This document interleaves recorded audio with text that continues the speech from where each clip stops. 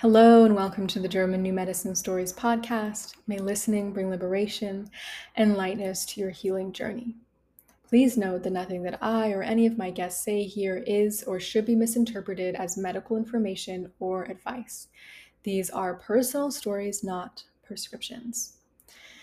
So before I introduce my guest on today's podcast, I want to just talk about something that has become really clear to me in my own journey of unraveling many conflicts, and also in supporting a lot of women now to go through their own timelines and go hunting for the conflict shocks that are leading to their current health issues. And what I've really realized is that sexual repression, sexual confusion, sexual dissatisfaction, sexual stagnancy, sexual frustration, just anything that's sort of like out of coherence in relationship to sexuality and our sexual relationships causes so much more dis-ease in women than toxins or diet ever will. And all of this makes complete sense, in the framework provided by German New Medicine when we learn to think biologically. I mean, sexuality is the most powerful biological force that exists in nature. I mean, it's why we're all here. And sexuality, our sexual relationship to ourselves, to other people, really is the conflict content of so many special biological programs. And this is really clear when we're looking at anything about the female reproductive system, mating conflicts, sexual frustration conflicts, pregnancy conflicts, gender conflicts, procreation conflicts.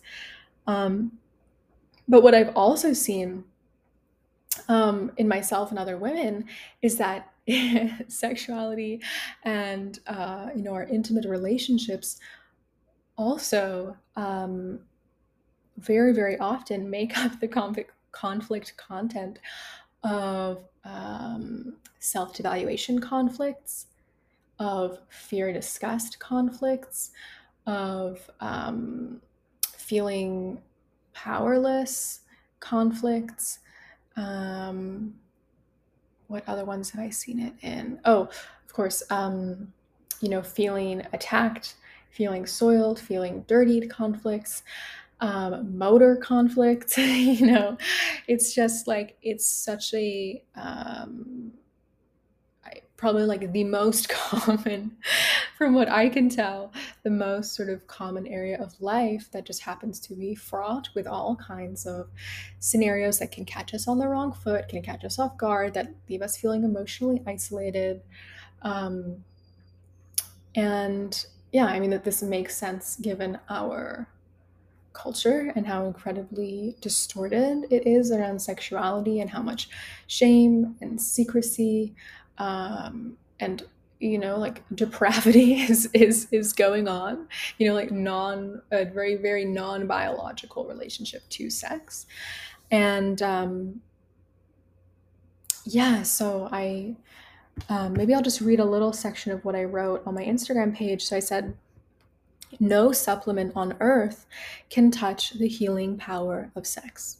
No diet can cause the pain of the man who held you down, or the pregnancy that you aborted, or the pregnancy you lost, or the humiliating comments of your father, or the echo of your gynecologist's probing hands, or the heartbreak of a breakup, or the societal shame of an STD, or the anger at the guy who cheated on you, or the fear of being abandoned, or the insecurities that plague you, or the ick of all the men you wish you had walked away from, or all the porn you wish you'd never seen, to just fall away forever. But sex can. Not blah, obligation, 5-minute, forget about it sex. No. Sex that reminds you of the meaning of life, sex that wrings out all stagnant trauma from yourselves, sex that gives joy a whole new meaning. For me and for so many women, I just really, really see that,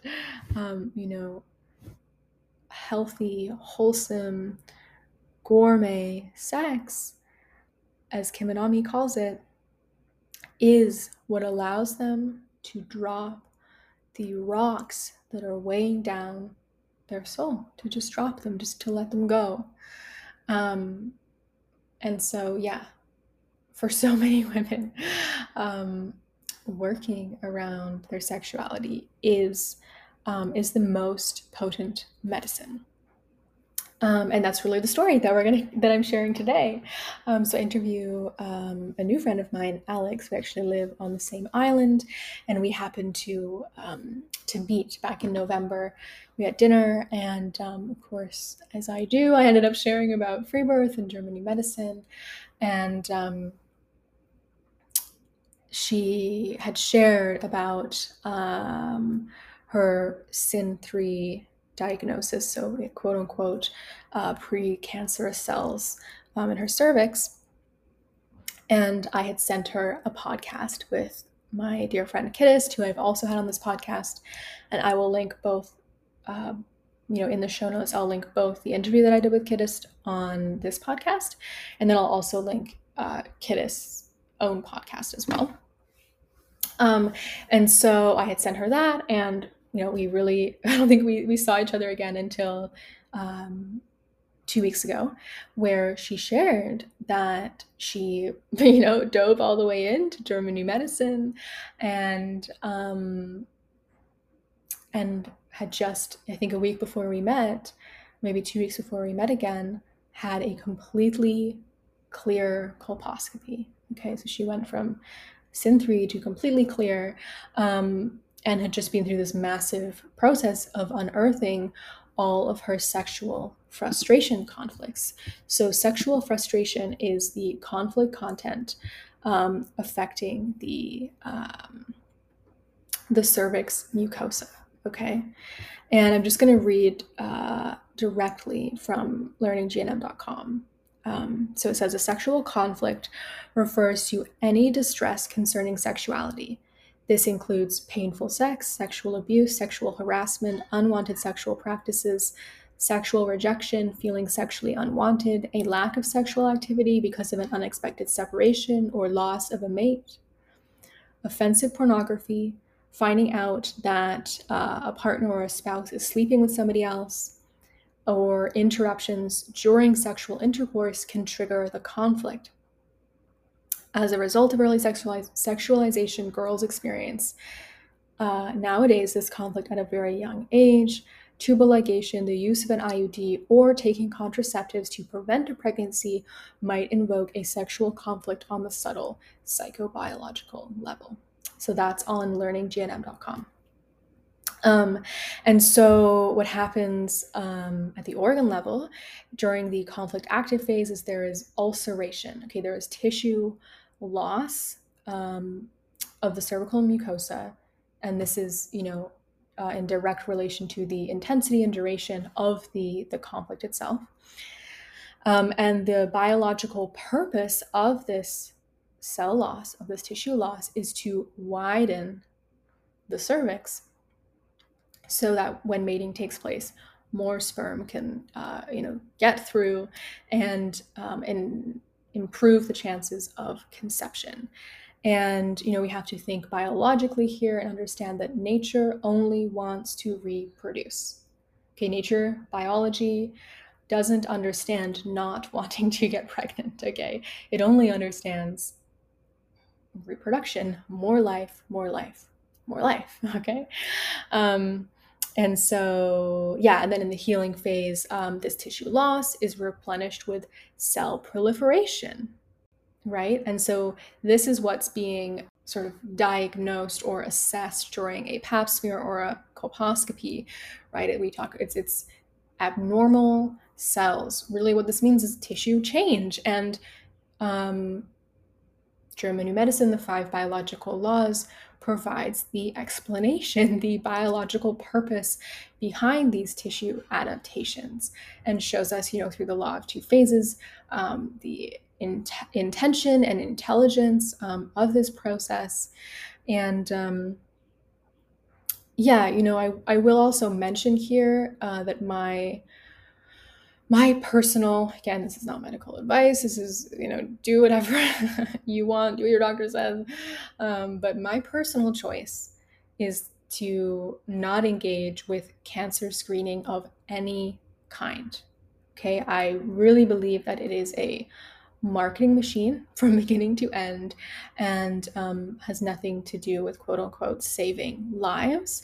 And I think it's really it really encourage women who are, either currently getting regular PAP screenings or mammograms or any other kind of cancer screening to spend some time researching, how cancer screening became standard practice, and researching the actual scientific evidence, or in my opinion, lack thereof, behind cancer screening.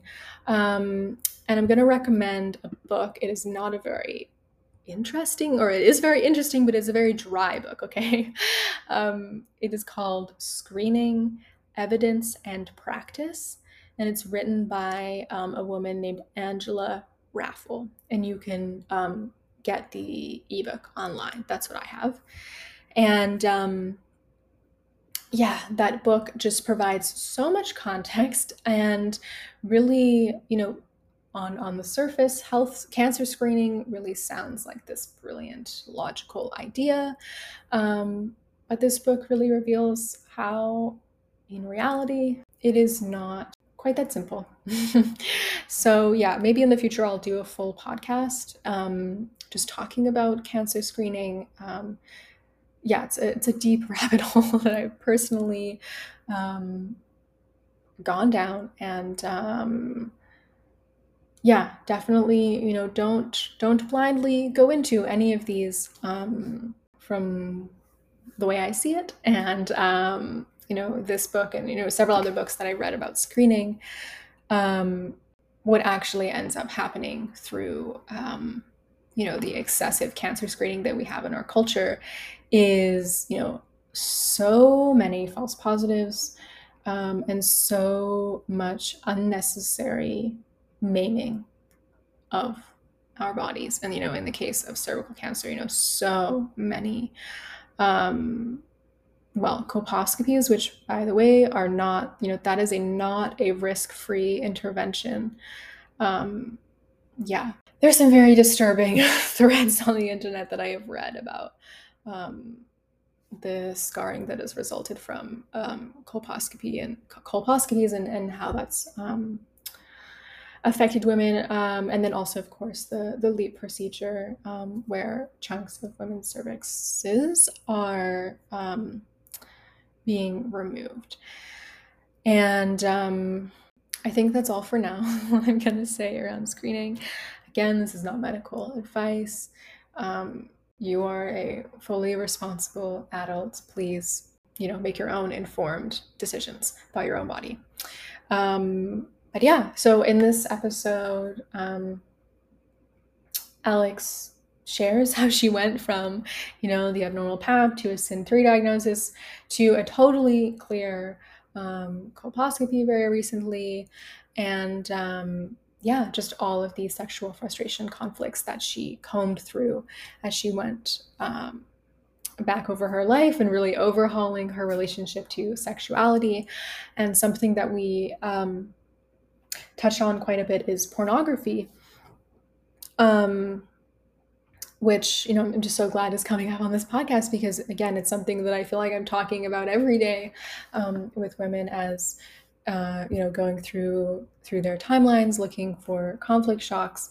It's such a sort of normalized aspect of our culture, sexual, sex positivity, blah, blah, blah. But the reality is pornography is not biological. And so, This is a really rich episode, I think, and will be very enlightening for a lot of women. And it's also perfect timing because Kim Anami, my personal, mentor who really just awakened and unearthed my own sexuality, and it's just been so revolutionary in my own life. Her most sort of flagship course, Well Fucked Woman, is currently open for enrollment. It's only open once a year, and I really do recommend this course to women. I really trust Kim. I know at this point hundreds of women who've been through this program, Well Fucked Woman, and it is a priority. And whether it's taking her course or listening to all of her podcasts, I'll link some of my favorite podcasts of hers in the show notes, and then also my affiliate link for Well Fucked Women in the show notes as well. But whether it's taking the course or listening to the podcast, make it a priority to address your sexuality and your sexual past and your current sexual relationships, because there is so much healing to be found there. So much richness, so much stagnancy to melt, so much creativity to discover, so much vibrancy. Kim talks about all the time, when you're a well-fucked woman, one of the sort of beautiful results of that is just not giving a fuck. Just not giving a fuck. It's just those days when you're just on cloud nine. It does not matter what happens in your life. You can handle everything.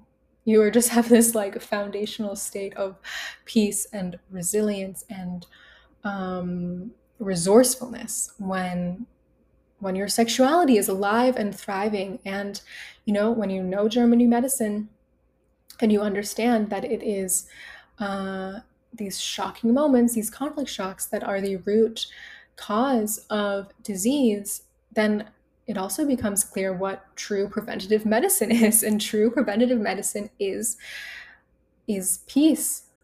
It is resilience in the depths of our soul. It is knowing that we can handle anything. It's not giving a fuck, right? It's just kind of being untouchable, having this sort of aura of okayness around you. And for me, reconnecting with my sexuality, and setting the foundation for a really healthy relationship with myself and with my partner, has really just created that sense of peace and resilience within me. Sexuality is just such beautiful medicine. Okay. With that, I'm going to get into this really fun interview that I got to do in person in Alex's beautiful, beautiful tiny home. We did the interview just yesterday. So hope you enjoy. Yeah, so I had told you that I had some irregular PAPs, and actually I think at that point I was waiting on my HPV test to come back, and I had just done it. Yeah. And you told me to listen to Kidda's podcast. Okay. Yeah. Yes, who we've also had on the podcast. Maybe I'll link that episode in the show notes for this. Yeah. Okay, so then after that, so basically maybe we should rewind. So you had got your IUD taken out after 7 years. Yeah.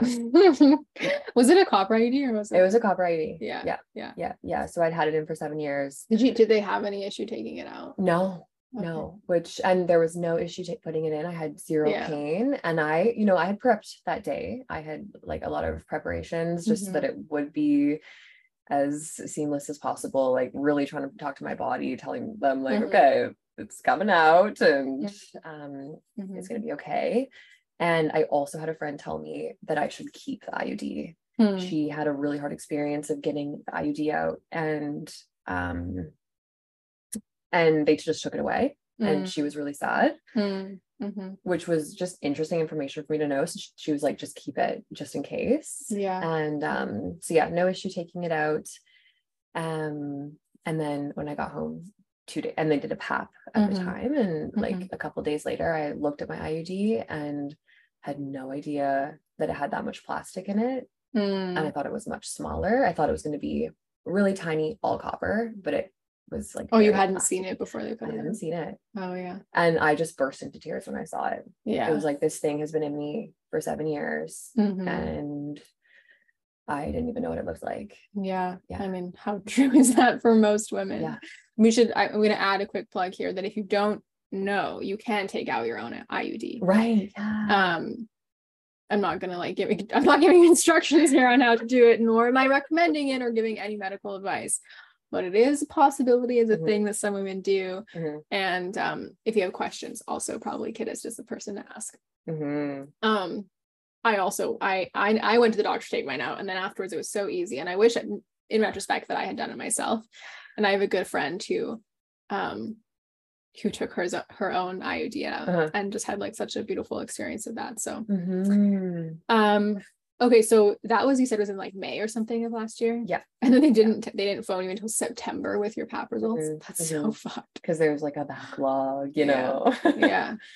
Okay, and then they were concerned. Yeah, that was my first regular PAP, and they were like, you have to come in ASAP. But they also had no appointments for me to come in. So I went to a naturopath to get a PAP. And I think that, like, if you are gonna like kind of have both feet in two worlds, I think that's a good route to go. You do have to pay for the PAP, but it's, you know, definitely the lesser of two evils. Like it's a lot more consent based. It's a lot more fulsome. I got to look at my cervix, which was a really cool experience. And what was, like, were you freaked out, or what was your experience of hearing that from them? I was so freaked out. Yeah. Then did you get a colposcopy? So in my second PAP, that was when I also asked with my naturopath to get an HPV test. And like, obviously I just had a knowing that something was not right, or something was happening. And so, yeah, there was an HPV test. She sent it off to 2 different places, and they both came back really quickly. And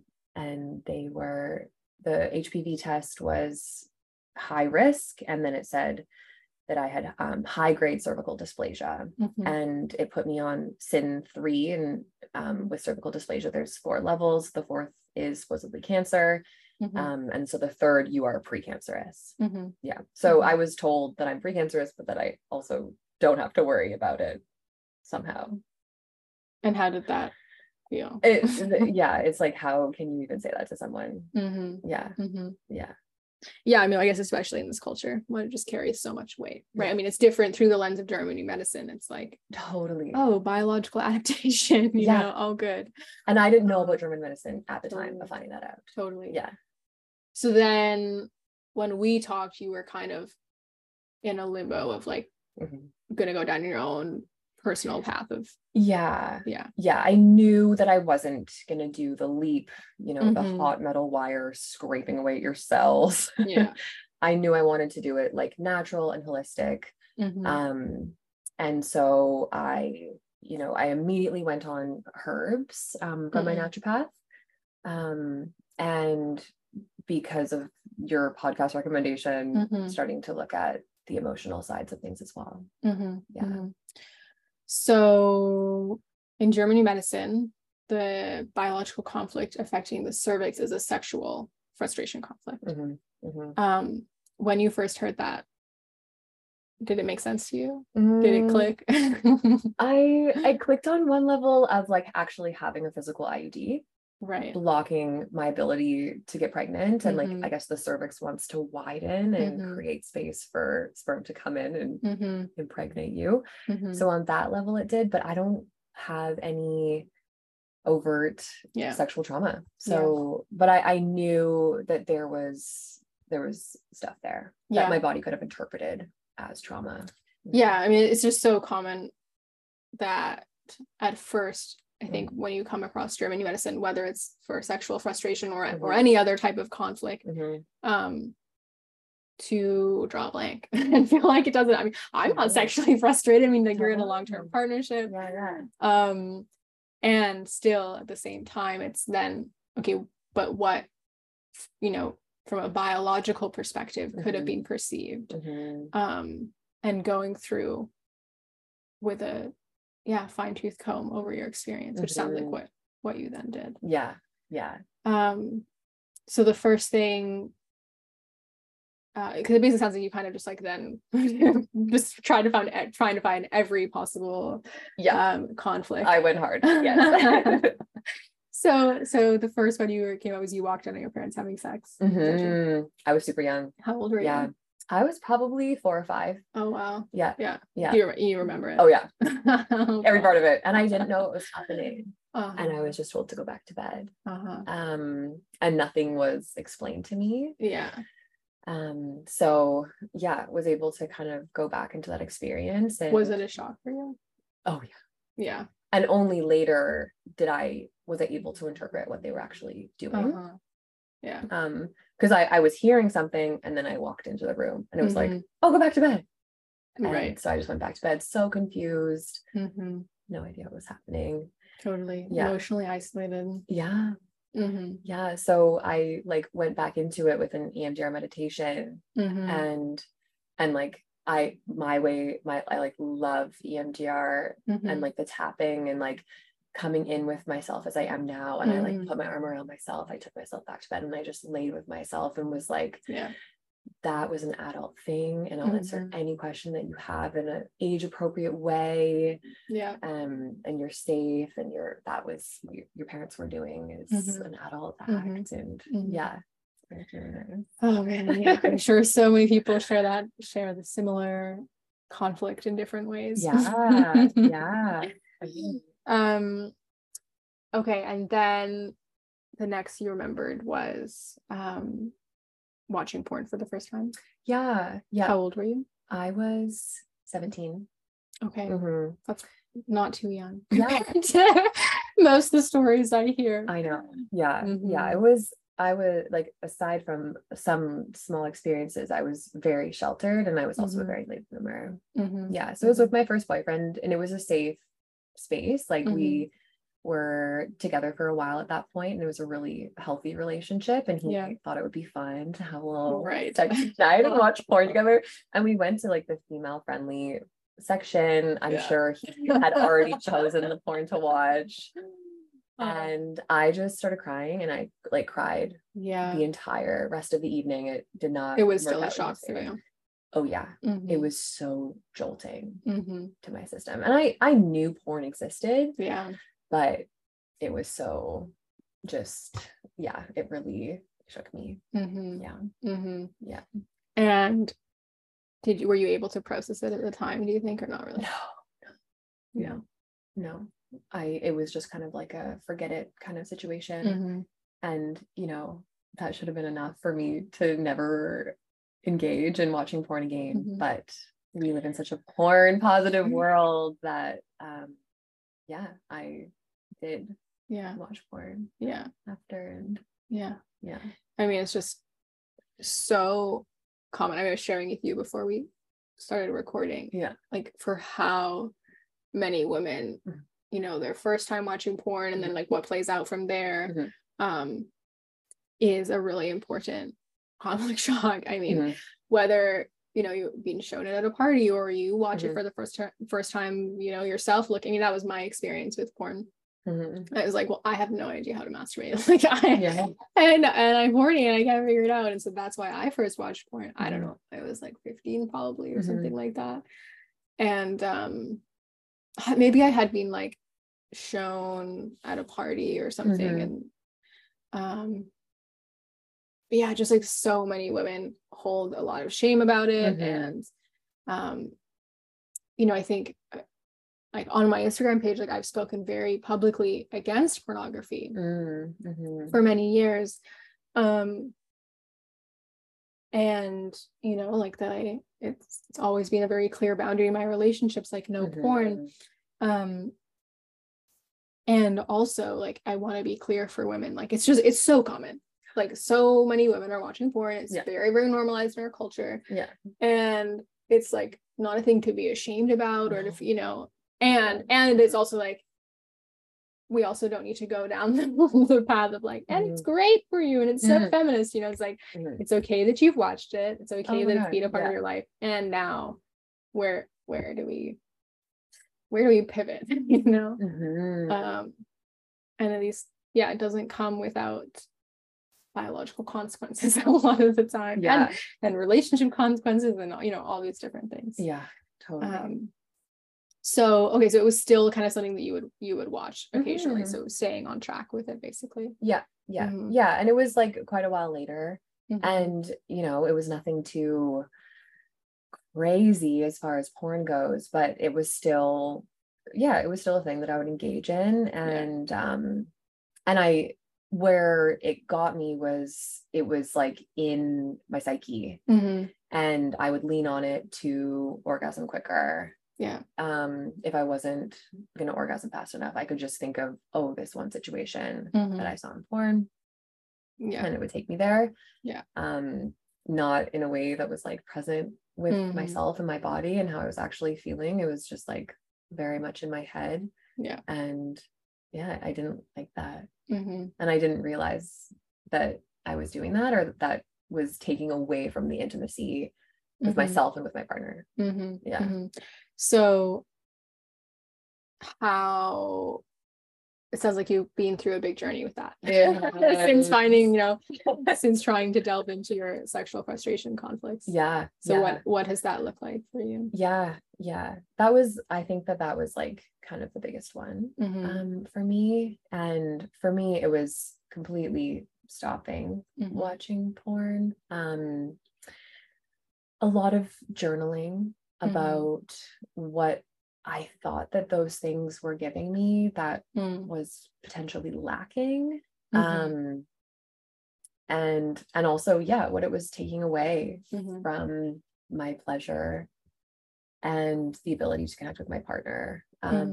So like a big part of that was stopping watching porn, but then also not thinking about it. Especially because I was just like in the habit. It just becomes part of your like neural pathways. Totally. When you're with yourself or with your partner. So it's definitely it's a journey to rewire that. Oh my God, totally. And it's not like I'm completely cleansed, like it still pops up, but it's like, nope, we're not thinking about that. And like not in a purity way at all, but just like, no, this is a sacred space for me or me and my partner, and I don't want any outside influence into that. And then you also kind of learned a lot more about the like social political context in which porn is occurring, right? And so it was like, so I'm doing this work on myself and start like pretty quickly feeling so good and so much more connected, and the ability to be so much more present. And then with my partner, who I've been with for almost 4 years now, I was like, okay, I know that he's still engaging in that, not often. Only when he's like not feeling good does he even watch that. But I was like, I need him to be on board with this too. And there was quite a bit of conflict around that, just because he didn't want to be so black and white about it. And let me watch the feminist one. Totally. Oh, it's just two people. Like, so we were having a lot of discussions, and it was often very heated because I felt so passionate about it, just based on like how I felt, how for the first time ever I'm like connecting with my cervix and my womb, and it's like, it was just a fuck no. And as soon as the like kind of unconscious addiction to it became conscious, it all just shattered. Totally. So I really wanted to educate myself on the kind of dark side of the porn industry, how interconnected it is with sex trafficking industry, so that I could get him on board and just come from like a knowledgeable place when we are having these discussions. So like, listening to podcasts, like Fight the New Drug is a really fascinating one. Hearing some pretty horrific stories, and that got him on board, because, and I was at a place where I was like, we're so committed to each other, but I was like, if you ever want to watch porn again, we have to break up. That's how intense I felt about it. Yeah. And I felt really, it was scary, but I also felt really empowered. I was just like, this is where I'm at. Yeah.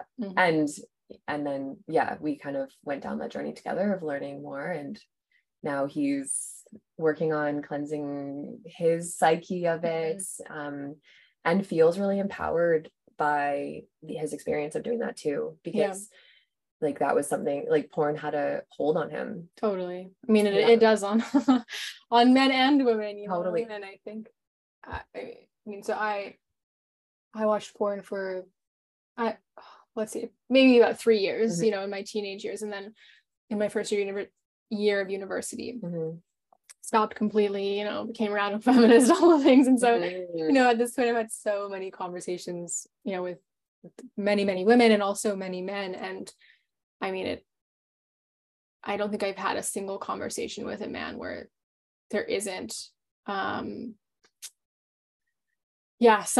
degree of acknowledgement about like the addiction and the way that it's interfering with their sexuality and their ability to connect and their ability to be with women.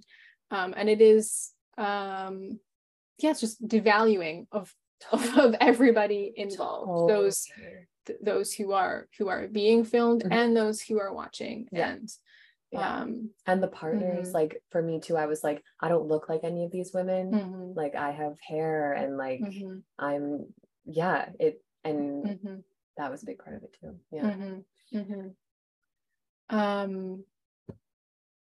Were there any other like conflicts, sexual frustration things that came up for you? I went into the first time I learned about sex, I was, you know, on a balance beam in grade 4, and another girl was making noises that I guess were sex noises, and one of my friends was like, "You're making sex noises," and then we asked her what was sex, and she told us. I remember that really clearly, and I kind of did the same thing. What was your feeling in that moment? I was just like, I didn't want to know it. It was again, like just so shocking to the system. And it was just very much like, I just want to stay a kid if I were to explain it now. So I did that kind of EMDR thing again, and took myself aside and hugged myself and was like, you don't have to worry about this for so long.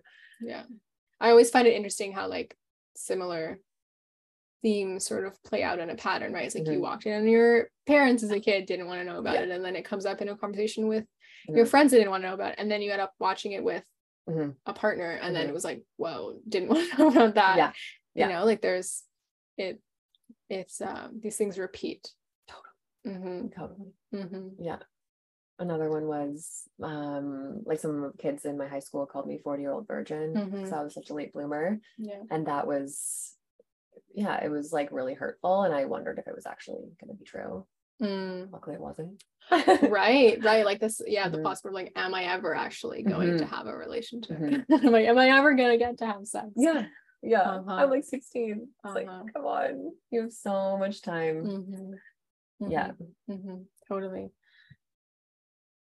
How did you feel after unearthing all of that? Oh my god, so good. It's like such a cliche that like it's like everything that happens to you is a gift. But I truly feel so empowered to know all of this and to be able to like have it be a guiding force as I go forward. And it just really breaks down so much of what we're told. And I'm just looking so forward to like pregnancy and having kids and like instilling this knowing in my own children. And it's and you got a new colposcopy since then. 3 weeks ago. Right that was the coolest part, was like 3 weeks ago I went up for my colposcopy and was prepared. Like I really like I think it was Dr. Melissa Sell said, like, even if you do get these tests, just be prepared for there being like, know that if there is a diagnosis, quote unquote, that you are empowered and you know how to deal with it. So I was like feeling super good about that, and was ready for everything. And the doctor, the male gyno, was like, poking around quite a lot. He had to turn on the 2 times magnification on the camera, and he couldn't find anything. And he was like, all right, you're all clear, Alexandra. Good job. He didn't even ask me. Well, they don't want to know, do they? No. Doesn't fit into their worldview. No, because I didn't even get a biopsy. I told my first colposcopy, I told him, under any circumstances, I don't want a biopsy. And I wouldn't even sign their paper before going in. I was like, if I don't have to get a colposcopy, but I will not sign the paper. The one thing that it said on the paper was, I consent to any treatment that the doctor deems necessary. I'm like, I'm not signing this.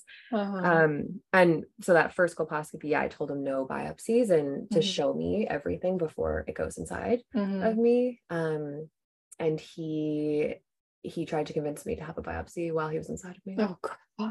Yeah.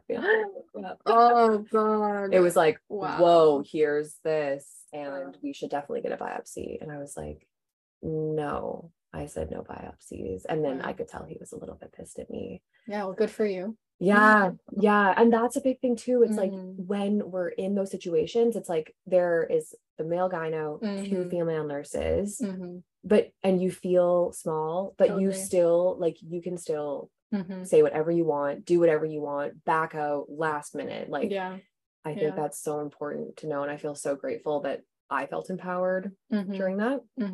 Yeah, because it's scary being in there. Totally. Yeah. I mean, with a potential cancer diagnosis sort of looming over you. Totally. So now you're clear and free of trauma and having better sex, I'm guessing. Yes. Yeah, it's really amazing. I think, and I am still, like, the last 8 months, the way I was relating to my body was like really intense, like healing, like unearthing, unmasking. I was doing like homeopathic remedies at the same time, from like a homeopathic doctor. And so it's been a lot. So I'm just trying to like switch how I'm relating to my body to like being that I can just like surrender and have pleasure, and that it doesn't have to be so intense and healing, like that can be light and fun as well. So I am on that journey. You sign up for Well Fucked Woman. I signed up for Well Fucked Woman. I'm so excited for it. And it was so like, I signed up for the free week and I didn't even know that she was like doing the next salon. And the timing of it all is just so impeccable, like of this whole experience, like meeting you telling me about womb room, like finding out about Germany medicine, everything has felt so kismet. And just in the first week I was like, do I even need to do Well Fucked Woman? Like the free week is so good. Just the way her little tips, like it's so helpful, and it's been so fun and so good for me to help me reconnect with my body in that way. Easy to drop porn when you have this alternative. Holy fuck. It's like your reward. Oh, that's so sweet. I love it. And what has it been? I mean, I don't know how deep you really have gone into GNM, but how has that shifted your relationship to health? I mean, just even learning like the fact that, you know, this isn't cancer, like isn't necessarily this huge scary thing, that it's a biological adaptation. What is your experience being with that?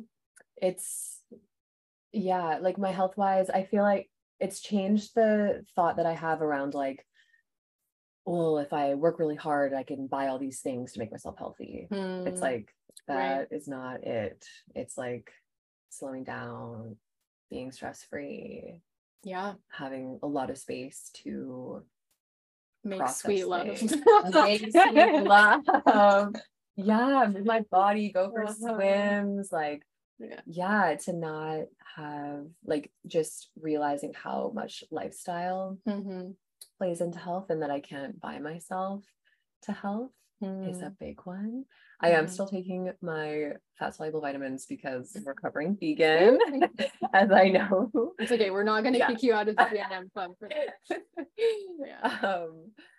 But yeah, just really being so aware, and it really opens up your world to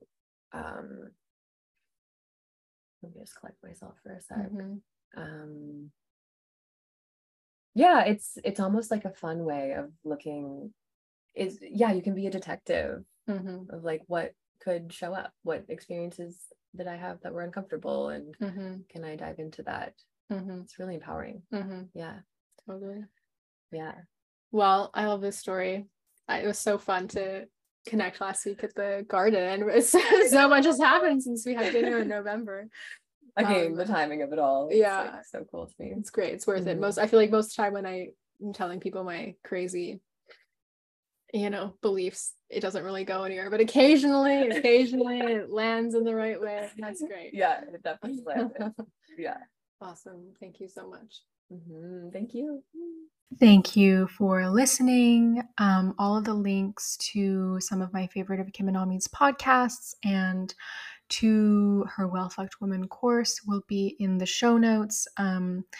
Everybody who signs up for this round of Well Fucked Women, I'm also offering a free class called Biological Union, which is all about German new medicine and sex and just how learning about the biological differences between men and women has really stopped me from sabotaging my relationship. And it's been such a gift. So I am really excited to do that and to answer any GNM sexuality questions as well. And Alex can be found on Instagram at AlexRooted and me at Freya Kellett. And please, share this podcast with anybody who might be interested in hearing this different perspective. It's been so cool to receive all of your messages about the aha moments. And just the way that things are clicking as you're hearing these different stories. So, more coming soon.